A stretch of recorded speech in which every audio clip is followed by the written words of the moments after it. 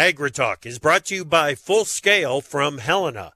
Grow strong returns this season with breakthrough foliar nutrition from Full Scale at Reproduction. And by Propane. Propane is the energy for everyone, especially farmers. Environmentally friendly propane can fuel most anything on the farm. See how at propane.com. Mixed trade in the soy complex, but soybeans did find a way to hold on to modest gains through the close. That helped corn close slightly higher and wheat close above session lows. Live cattle and lean hogs were lower, but feeder cattle accelerated the move to the upside. Live from the birth of the $5 bill via Farm Journal broadcast, this is AgriTalk. This afternoon, it's a conversation with Jake Handley from Teucrium ETF. Later, it's Kerry Archak from ArchakAdvisory.com, and directly following the news, Jack Scoville from the Price Futures Group. I'm handsome newsman Davis Michelson. Now, welcome the host of AgriTalk, Chip Flory. Okay, I think this could go a couple of different directions. Okay. It is February 12th. We're knocking on the door. Knocking on the door of a 3-day President's Day weekend. Yes. So is it Abraham Lincoln's It's Lincoln birthday? Today. Lincoln, February 12th. That's right. Okay. That's right. All right. See, I can decipher your fivers. Well, and by the way, Yeah? with President's Day coming up, I would just send out a friendly reminder. Have you checked your horse's feet lately? Have you in need of a trim at all? Perhaps? Friendly reminder. Are you going back in time? Is that what you're doing? I don't know if I'm going back in time or if I've just been sitting still all these years. You know, it's hard to tell. Oh, boy. Welcome to AgriTalk. I'm Chip. That is Davis. Glad that you are with us on this Monday afternoon. We're going to have a conversation with Jake Handley from Teucrium ETFs. It's been almost a year since we have had someone from Teucrium. A lot of times we have Sal Gilberte on. Sal, yeah. Yep. But we need to get an update on what is happening with the ETFs. We talk about how the specs, the funds, have loaded up on the short side of the market. Well, what's that doing to the ETFs? And what are the people that trade the ETFs? What are they looking at on a regular basis? So we'll get a download from Jake on what is happening with the ETFs. So looking forward to that. There's a Bitcoin ETF now, isn't there? Is it Bitcoin or is it just a broader crypto ETF maybe that's available now? Bitcoin. I think it's a Bitcoin. Yeah. I wonder if he can help us with that. I still don't get it. Yeah, either do I. Wheat futures were on the defensive for much of the session, but front month soft red winter wheat futures did come back to close fractionally higher. The contract posted an inside trading day with a mid-range open and traded on both sides of unchanged for the 14th time in the last 16 sessions. Export inspections of wheat weekend at February 8 totaled just over 407,000 metric tons, in line with trade expectations. Reports that countries neighboring Ukraine are beginning to increase checks on grain entering their country suggests Ukraine could have more difficulty exporting via alternative routes in the months ahead. March HRW wheat futures 2 3/4 lower 5.98 3/4. March SOW wheat up 3/4 of 1 cent to 5.97 1/2. March spring wheat closed at 6.82 1/2, down 1 3/4 cents. Chip, a lot of talk just today about inspecting this Ukrainian grain. Is it quality concerns? What are we talking about here? I think the concern is that Ukrainian grain is coming in and kind of, hurting their markets. Mm-hmm. I don't know if it's got anything to do with quality and reality. Yeah. It's just that it's disrupting their markets, and so they're gonna stick some roadblocks up in front of it. Yeah. Well, corn futures opened higher and fell back to post a new contract low, and then rallied to close just above the opening range. Export inspections of corn week ended February 8 totaled 880,000 metric tons. That was at the high end of expectations. The Brazilian bean harvest is speeding forward, which means planting of the safrinha crop is also rolling along. AgriRal increased its estimate of second crop corn production by nearly 5 million metric tons, Chip. That's due to evidence that farmers are planting more acres than initially estimated. Safrinha corn crop plantings are already estimated to be 38% complete. March corn futures were 1.5 higher for 30 1/2. May corn up a penny, 442 1/2. July corn futures closed at 452 1/4. That's up 1 1/2 cents, Chip. A higher Brazilian corn crop estimate. I think that kind of falls into the category of, and now for something completely different. All we've been talking about is reasons that Brazilian crop is getting smaller, and here comes AgriTalk saying they're getting the bean crop off, they're planting the corn crop in a hurry, so watch out, they're going to plant some more acres. March soybean futures opened near session lows today and closed high range while posting an inside trading day. March beans for a second consecutive session failed to trade above $12. The Brazilian bean crop harvest reportedly 23% as of Thursday. That's the second fastest harvest pace on record. AgriTalk says more than half of the bean crop in Mato Grosso has been harvested. Soybean export inspections totaled 1.33 million metric tons. That was at the high end of trade expectations. Soybean meal futures ended higher, but were well off session highs. And bean oil traded lower throughout the session. March beans 9 1/2 cents higher at 11.93. May beans up 7 3/4 cents, 11.97 3/4. July closed at 12.07 1/2. That's up 7 3/4 cents. Bean oil still on our mind. Chip. Yeah. March contract down 36 points today. The March meal was up $2.10. Well, March cotton was 125 points lower today at 90.53. On your livestocks, April fat cattle opened slightly lower, rallied to spike resistance at Friday's high, then turned down to close near session lows. April fat cattle 80 cents lower, 185.92 1/2. March feeders 167 1/2 higher, 248.82 1/2. And here's your April lean hog future contract, 2.5 cents lower, 81.12 1/2. Chip. All right. Thank you very much, Davis. Let's bring in Jack Scoville, Price Futures Group. How you doing, Jack? Hey, doing great. Beautiful day here in Chicago. Lots of sun. Kind of chilly out, but that's okay. It's still February after all. Darn right. So, but things are looking all right. Yeah, good. Things are looking pretty good down in Brazil with the pace of that bean harvest, too. Well, it's kind of it is. The harvest is coming off with all due speed, and that's a good thing on one side. On the other side, it's a bad thing. It's if you want to get your corn on, you're getting that chance because of the beans being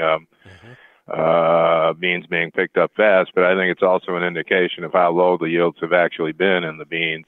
There's just not a lot of beans to harvest down there, so the harvest is going faster. Wow. So the number that we got from USDA last week, 156, I don't think anybody's really in the private sector is in line with that. It's sub 150 million metric tons on the Brazilian bean crop, right? I think so. I've been thinking that for a while. My best guy says it's about 147. And he's been that way for a couple of months, and I generally trust him. He might not be exactly dead on, but he's got it in the right direction, I think. Okay. And a lot of sources, AgriSource Brazil is down below that, so a lot of people are down below, well below 150, and I don't think anybody's believing that USDA estimate, but. It also caused USDA to lower our export number and increase ending stocks. So I think it was a terrible number, and I'm really kind of upset about it. And I think we're going to feel that repercussion for a while. Yep. We'll be digesting it for a while. There's no question about it. All right, Jack. Good stuff, buddy. Thanks. We'll talk to you in a couple of weeks. Take next Monday off. Okay, I will. All right. We got Jake Hanley next. From powering irrigation engines to warming buildings, propane has always been a part of American farm life. Now, you can be a part of propane's future and save money at the same time. The Propane Farm Incentive Program is a research initiative that provides farmers up to $5,000 towards the purchase of new propane-powered equipment. In exchange, participants share performance data to make tomorrow's ag operations more cost-effective, more efficient, and more environmentally friendly with propane. Getting started is simple. Visit propane.com/farm incentive to see if you're eligible. To produce higher yields and greater value at harvest, timing is everything. Full Scale from Helena helps soybeans reach their full potential with breakthrough foliar nutrition and reproduction. Full Scale delivers beneficial plant extracts and micronutrients with the added efficiency of ENC formulation technology. It gives your soybeans every opportunity to grow strong returns this season. Contact your local ag retailer or Helena representative to learn more about Full Scale. Always read and follow label instructions and check registration status before use. The chickens have come home to roost. Find out whose fence they're perched on today on AgriTalk.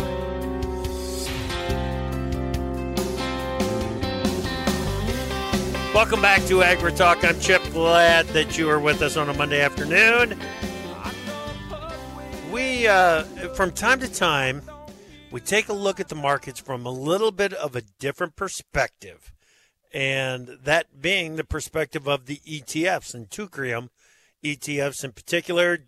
Jake Hanley is with Tucrium, and he joins us right now. Jake, it is great to talk with you, my friend. How are you?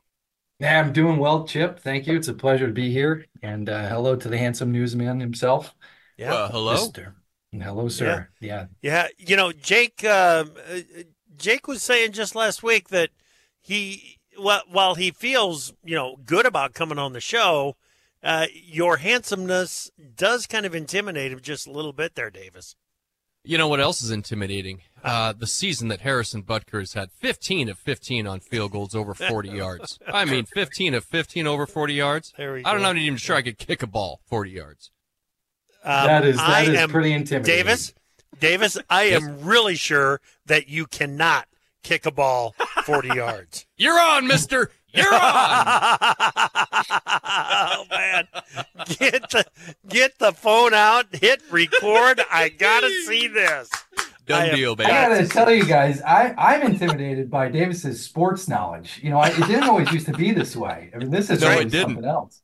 It's been a struggle, but I'm here now. I appreciate you noticing. That's great. Yeah. Well done, sir. Yeah.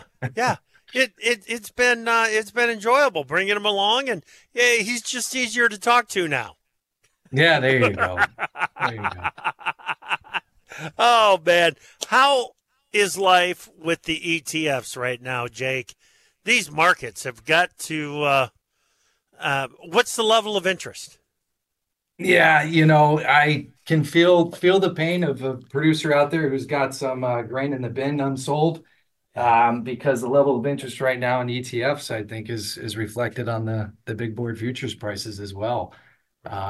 We've been in a very, very well defined downtrend since the highs of 2022. That's no secret, and the ETF investors are mostly for our most commonly known ETFs are looking at that trend and betting on the momentum to continue. And so we've seen, sells coming out of the ETFs. And for anybody who doesn't know what an ETF is, basically what we do is buy corn futures in our corn ETF. We buy soybean futures in our soybean ETF and wheat futures in our wheat ETF. And we're providing long-only exposure to those markets through those ETFs. ETF stands for Exchange Traded Fund. And so this is for anyone who wants to participate in the price of the futures, but doesn't want to trade the futures themselves. They can trade these exchange traded funds in a brokerage account. And so because we're owning the futures, the price of the ETFs reflects the price of the futures. And when prices go down, it makes sense for people not to be long. And so we've seen selling, and it's continued to start the year here. Yeah. So the thing that interests me about ETFs, and one of the things that got me thinking about you and Sal, was, have you noticed, do the ETFs front run or do they lag moves in futures? Is there any indication of that? As far as interest goes, from time to time, we'll see a trade that makes us scratch our head, right? We say, well, that's interesting. There's some buying interest coming in right now. Why is that? And most famously, we saw that, and I say famous among the small circle of the 10 people that work at Tucrium. Okay, but we always look back to June of 2020 when all of a sudden we saw a big jump in corn ETF interest, and it was right around the time grain prices in general started to rebound in that summer of 2020. And we did some digging, and we saw that there is a gentleman who runs a company called Hedgeye. If anybody out there is a trader and trading their own brokerage account, they might be familiar with Hedgeye. And Keith McCullough put out a buy recommendation on the corn ETF. And he did that because he's using ETFs himself instead of trading the futures. And so that was a point where we're scratching our head going, really, people are starting to get long right now. That was interesting. So watching the volume on the ETF worked. Well, and I will say again, look at the futures, because the futures pricing, if you see open interest jump and you're seeing volume and so forth, and listen to AgriTalk too. There's some pretty smart people on AgriTalk who can give you a clue as to what's coming on. But yeah, that was one example of that scenario. That's good. That's good. That's a great example. What are the big things? What's got your attention in the markets right now, Jake? I think like everyone, it's wondering what's going to shake out the shorts and turn things around here. And, I'll tell you from a big picture perspective, we talk to folks who aren't necessarily intimately familiar with the grain markets, and we try to boil it down to a simple construct. And we call that the golden grain cycle. Okay. And there's 3 stages to the golden grain cycle, and it's very simple. Stage 1 is when prices trade at or near the cost of production. Stage 2 is when there's a supply-demand imbalance of some sort and prices spike. Okay, we saw that recently. And then stage 3 is when production increases and supplies rebuild and prices come back down. And so we have been in stage 3 for the better part of 18 months now. Where prices are coming back down toward the cost of production. And you can look at, any long-term continuation chart. We use corn, for example, between 2016 and 2020, actually between 2014 and 2020, you had 6 years where prices basically just fluctuated around that $3.50 level. Right? That was roughly what we would call the futures equivalent cost of production. And they moved sideways for an extended period of time. So that's stage 1. And so we think, because we're in stage 3 right now and the cycle's about to start again, that at some point in 2024, we should see prices settle down and begin trading sideways in a relative pattern around the cost of production. And then we still need that catalyst to create a supply and demand imbalance or some concerns, whether they materialize or not. And so I have some ideas of what that could be, but I just wanted to put that structure out there for anyone. It's a great point. Great point. And the thing is, right now, we've still got a trend in corn that is down. We're still making new contract lows. We need to go through a period of time, as you just very well explained, we need to go through a period of time where maybe we're not making contract lows, but we're just basing for an extended period of time. That can take months before the demand finally comes back in. It sure can. Or, we talk about the short interest in the futures markets right now. I mean, last time we were around these levels, I believe it was in 2019. And 2019 wasn't a breakout year for corn futures, okay? But we had excessive flooding. I was certainly got hit in that. And so in 2019, we had a weather event that caused concern about production, right? So it's not necessarily that you need to have a production issue materialize, but you need to have the market pricing in that uncertainty. And so you might get that into the summer months. Seasonally, okay, and I think this is important right now because the hedge fund managers that are short certainly know the seasonals. Seasonally, corn and soybeans, historically, and past performance doesn't guarantee future results. We always have to point that out.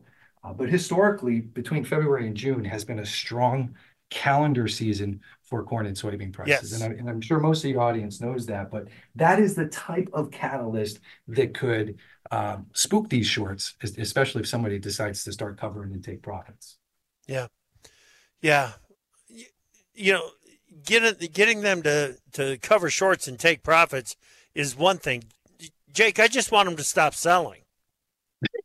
That would be nice. I thought you were going to say, making them go net long is a whole nother thing, which, is again, maybe asking too much, right? But yeah, that's the next step, Chip, that we would like to see, because that would mean folks would likely be coming back into being long on the ETFs. And there are some things that could bring that about. I think you had, what was it on Friday, Jody Lawrence on, speaking about soybean crush facilities. Yep. Boy, oh boy, running the math based on his numbers, which he says is conservative. I started to look at the corn balance sheet and acreage. So, okay, if we need to crush, 50,000 soybean bushels a day across 30 plants and 300 operating days a year, my math, and I had to take off my shoes for this, so tell me if I'm wrong, with 450 million bushels of beans. Right. So we're going to have to take some acreage from corn. Now that could be a fundamental shift for the corn balance sheet in the not too far future. So that's right. Yep. Jake, great stuff so far. I want to talk to you about what all of this means for the outlook for corn, soybeans, wheat into 2024. Let's do that next. Jake Handley from Tucrim. Let's go to the markets page at profarmer.com and check today's closes, where March hard red winter wheat futures were 2 3/4 cents lower at 5.98 3/4. March soft red wheat up 3/4 cent to 5.97 1/2. March corn futures were 1 penny and 1/2 higher, 4.30 1/2. May corn up a penny, 4.42 1/2. March soybean futures were 9 1/2 cents higher today, 11.93. May beans up 7 3/4 cents to 11.97 3/4. March cotton 125 points lower today, 90.53 at the close. On the livestock side, April fat cattle 80 cents lower, 185.92 1/2. March feeder futures $1.67 1/2 higher at 248.82 1/2. And April lean hog futures 2 1/2 cents lower today, 81.12 1/2. Get more market news every market day. Try profarmer.com. To produce higher yields and greater value at harvest, timing is everything. Full Scale from Helena helps soybeans reach their full potential with breakthrough foliar nutrition and reproduction. Full Scale delivers beneficial plant extracts and micronutrients with the added efficiency of ENC formulation technology. It gives your soybeans every opportunity to grow strong returns this season. Contact your local ag retailer or Helena representative to learn more about Full Scale. Always read and follow label instructions and check registration status before use.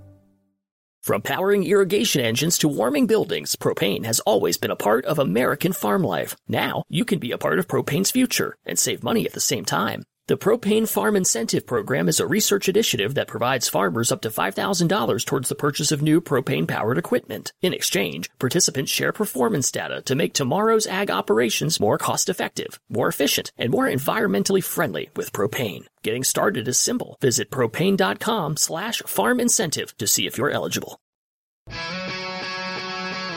Opinions expressed on AgriTalk do not necessarily reflect the views of Farm Journal Broadcasting, affiliate stations, or sponsors.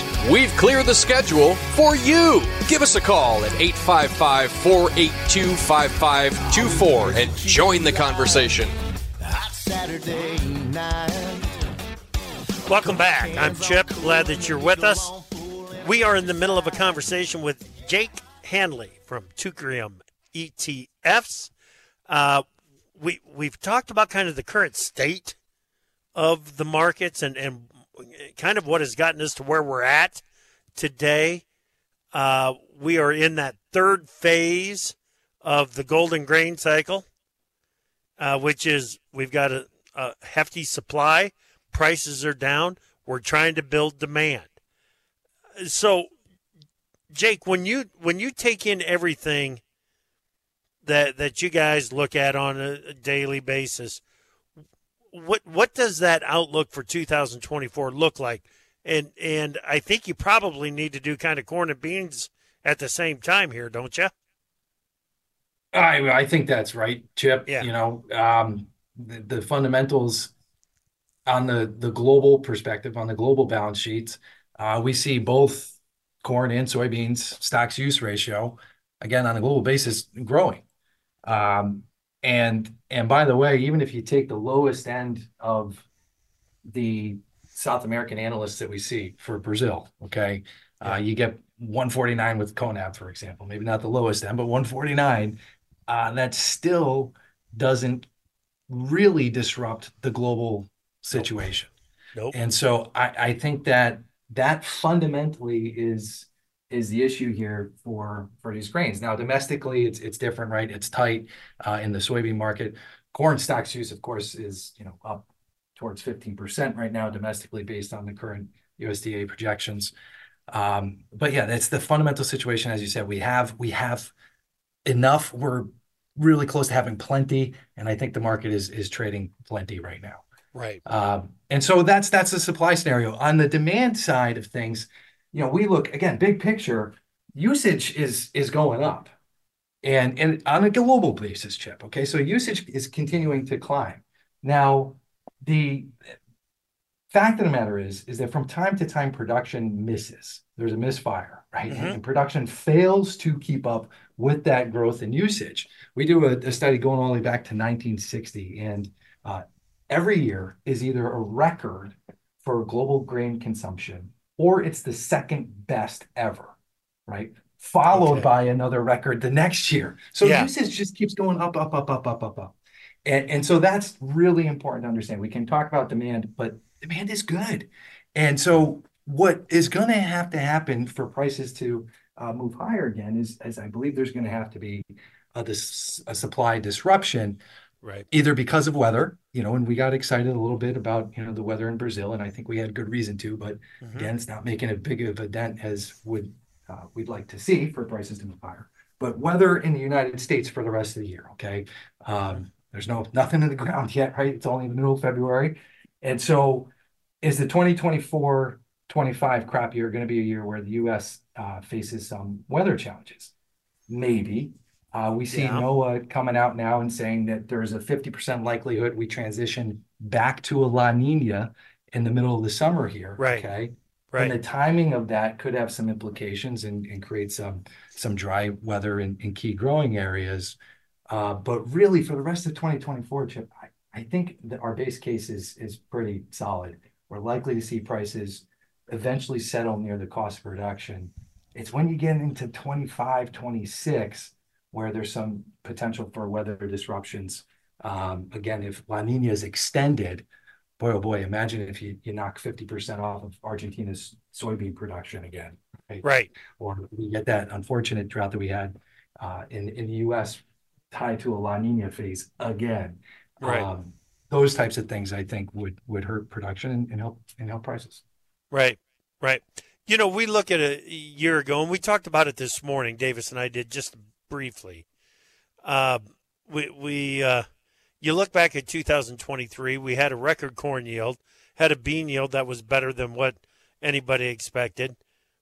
And I'll be honest with you, it was one of those years that I thought when we got the combines rolling, because of the rainfall patterns, I thought we were going to hear it's worse than expected, not better than expected. Mm-hmm. And we look at some of the just extra issues that we had to deal with this last year. And the first thing I'm going to point at is the smoke coming out of Canada. Mm-hmm. Have you heard much discussion on that, Jake? And if you haven't, no problem. I'm curious. No, I haven't heard much discussion on that, but I have thought about it, okay? Because that smoke coming out of Canada could have been good and it could have been bad. Right now, based on the information that we're looking at, it appears that it was good. Yeah. Right? And so, I don't necessarily know why, if it helped suppress temperatures at a critical time, something of that nature. But I'm with you, Chip, and you're not alone, by the way. I mean, and I think the farmers being undersold right now in this crop is telling us that we're not alone. Right. And so that is a factor that I don't think anybody, at least in the street, when I say the street, professional traders were looking at. That exactly. We should probably take a peek at that looking forward here. Okay, so weather. weather is a potential disruptor in 2024, 2025. And then you look at all the geopolitical issues that we've got going out there right now, Jake. It feels like hot spots could explode at any time. Yeah, it certainly does. And, I think they have exploded. And what's interesting here is that war breaking out isn't necessarily bullish for grains. And I say that because in hindsight being 2020, we saw war break out between Russia and Ukraine, and prices spiked because of the uncertainty. And I think the market was right to try to figure out what would the price of wheat be if the Black Sea shuts down and no grain can escape the Black Sea. Well, of course, grain continued to get out of the Black Sea, and Russian wheat is, more important to the market right now than Ukraine wheat. Russian exports are 24% of the market for wheat, where Ukraine is, I think they're below 10% now. So Russian wheat is getting out. And by the way, ask the Eastern European countries, Poland. Right. You were talking about this in the open. Is war breaking out in Ukraine bullish for grain? Not in that local market. Yeah. Right. So not if you're in Poland, it's not. Yeah, not if you're in Poland. So I would just say that war creates volatility. These geopolitical disruptions can create dislocations in the market, but it's not a binary on-off bullish bearish switch. In fact, you could point to a scenario where if war stopped right now, the prices might go up. So it's an interesting thing when you look at the geopolitics. Right. Okay. The uncertainty is tough. Okay. So we've covered a lot of ground, but I think we can go just a little bit further with this, because if we break it down to what drives the ETS, what drives the markets, you got to look at which direction the money is coming from and where it's going to. And you look at the Dow right now is up more than 100 points. The S&P 500 is basically steady. The Nasdaq is trading just a bit lower. It's not even a quarter of a point lower at this point. But equities seem to be where the money is headed, right? You got it, sir. You've heard it. Trend is your friend. Yep. Okay. And so the trend in 2023 was for stocks to move up, commodities to go down, and that seems to be continuing right now. And I think as Todd Bubba Horowitz says, the prices will continue to go up until they don't. And that's what we're seeing here. And I think, Chip, just to take a step back, because a lot of people that I speak with are still feeling the pain from inflation and high prices and so forth. And I think it's really important when you're looking at the market right now and you think back to our experience with inflation. This is, in my opinion, market inflation. Okay. And you can draw a line back to the COVID stimulus money that was put directly into consumers' pocketbooks. Okay. Consumers then spent that money. And remember, during lockdowns, few things were open. Okay. So there's too much money chasing too few goods. That's the definition of inflation. Too much money chasing too few goods. But now that money's all been spent. And that money having been spent is now in the pockets of the ownership class, okay, or the well-paid executives and managers that, run companies that sell the goods that consumers bought, right? So that class of citizens, they have net savings, and they put those savings not under the mattress. Typically, they put that in the stock market. Right. So now you have too much money in the stock market. In the case of NVIDIA, for example, chasing too few shares outstanding. Yep. And who knows what the fundamentals of NVIDIA should be? I mean, they make graphic processing units for AI technology. I mean, how do you put a valuation on that, right? But we can look at the commodity market and say, boy, it's not 2021, 2022 anymore. There's plenty of commodities available. And so we have the opposite scenario in commodities. There's enough commodities here. We seem to have plenty. Whereas in stocks, that's where we see the inflation right now. Now, that could very well shift, and it could shift based on technicals, not necessarily the fundamentals. And for that, take your cues on crude oil. When we're talking commodity markets, most investors are a lot more familiar with crude oil than they are with corn and soybeans. Right. And so if that money starts to shift and going into the energy markets, that could be a signal that, hey, maybe the grains are going to get a look too now, Yeah. especially if Jake at Gotcha. Tucrium's doing his job, then they will. Gotcha.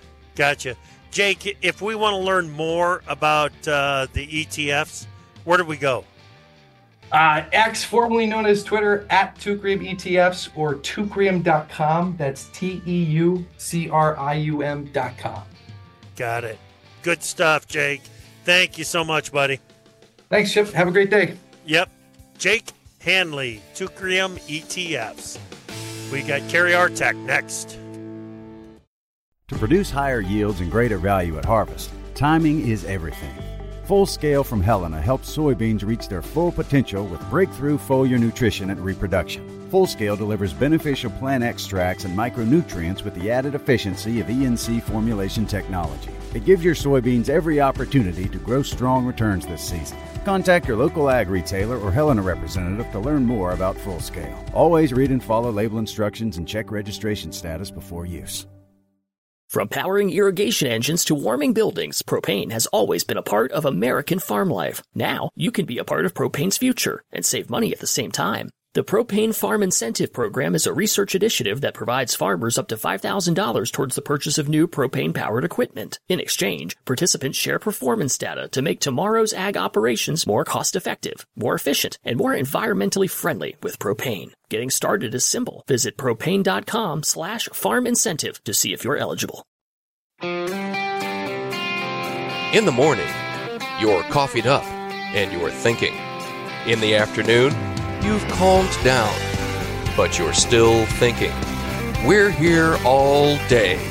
AgriTalk. And we are about to wrap up the first day of AgriTalk this week. I'm Chip Flory. Glad that you're with us. That is Davis Michelson.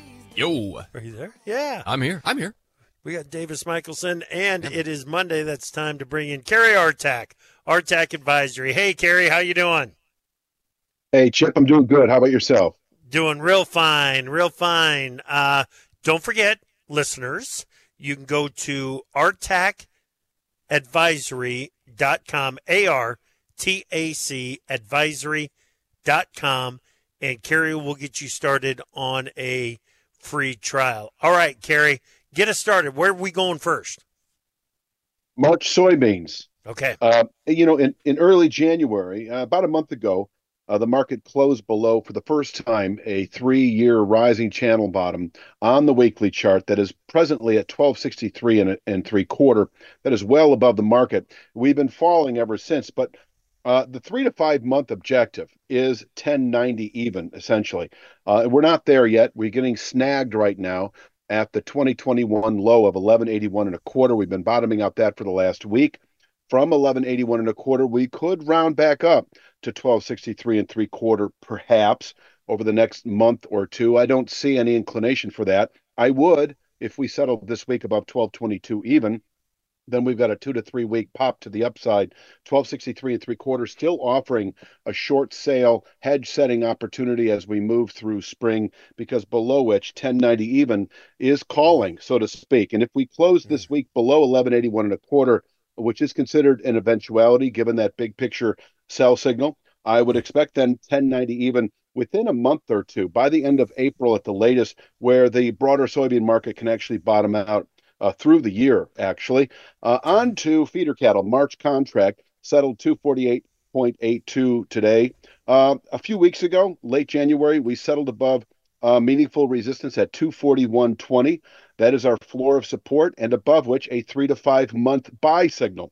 Just the opposite of soybeans. A 3 to 5 month buy signal remains in effect, expecting that 30-year channel top again at 266.75 over the next 3 to 5 months. We came very close to testing that last September and fell away from it significantly.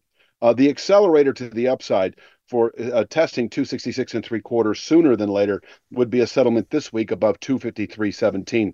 That is a 2-month rising channel top that we keep testing over the last few weeks and falling away from. If we close Friday above 253.17, I do think by the end of March we could test 266.75, where an annual high can be placed once again.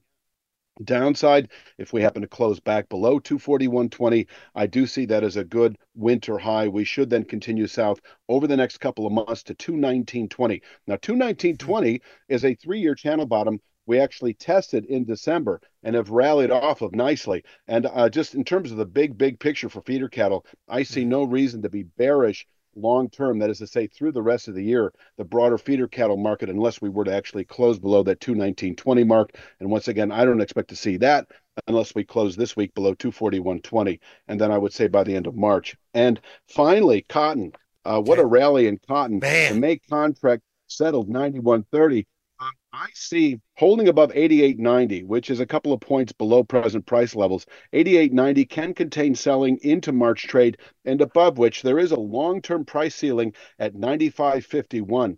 That is a 2.5-year channel top. I've got it illustrated for my subscribers on page 2 of the cotton letter. 95.51 may well contain buying through the rest of the year, and it is considered a 3 to 5 week target right now. We just might see that with present volatility by the end of next week. 95.51 able to contain annual buying pressures. From there, by the end of the year, we could fall all the way back into the mid 70s. If we were to close any week above 95.51, that sets off a significant accelerated buy signal that should, over the following, I'll say 3 to 5 months, yield the 113 to 115 area. Downside, if we close back below 88.90 this week, that puts out a good high through March. Over the next 3 to 5 weeks, 84.64, where we could bottom out into April trade. It is very stair-step on the way down. We would need to close below 84.64 to then indicate the mid-70s again within several months. So I think that pretty much rounds it out, Chip. Okay. All right. Excellent. Good work, Kerry. Thank you, buddy. Appreciate you. Sir, you have a great day. You too. You too. Kerry Artak Advisory. Go to artakadvisory.com, get signed up for that free trial. You know, even when the low end numbers that he's giving us on the feeder cattle side of things, the 219, 219 is still a big number in feeder cattle. It's nowhere close to the highs. I get that, but it's amazing how the technical analysis is lining up with the fundamentals of that market, and kind of showing us the way that we can stick a low in feeder cattle relatively quickly if we do see some kind of a setback that comes into the market. It's crazy. And market. Ultimately manage to make a profit too. Eventually, I think would probably be ideal. Yeah, there you go. There you go for the cow-calf guy. No question about it. No question. All right. Let's jump out to the National Weather Service. Bro, 6 to Speedo 10 weather. Outlook. Speedo weather in Alaska, but it's fleeting, Chip. Fleeting Speedo weather in Alaska. Yeah, above normal temperatures in Alaska, especially over there on the West Coast. I don't know how much, mosquito weather or Speedo weather that is. Ooh, yeah, you don't want the two. No, not at the same time. No. We've got below normal temperatures in the forecast for North Dakota, South Dakota, Northeast Nebraska, most of Iowa, Minnesota, Wisconsin, Northern Illinois, and Michigan. The rest of the Corn Belt is looking at near normal temperatures for February 18 through the 22nd. Above normal precipitation, South Dakota, Nebraska, Kansas, southern Minnesota, Iowa, most of Missouri, Illinois, Indiana. So near normal to below normal temperatures and above normal on the precipitation. And then the warmth starts to come back in out of the southwest. Yeah. Above normal temperatures in the 8 to 14 day for February 20th through the 26th. We're looking at above normal temperatures, South Dakota, Nebraska, Iowa, southern half of Illinois, and points to the south and west of that. And then near normal to above normal rains out in the eastern belt. Hey, I've got to be on the road tomorrow. Michelle, Rook, and Davis will keep the conversation going here on AgriTalk.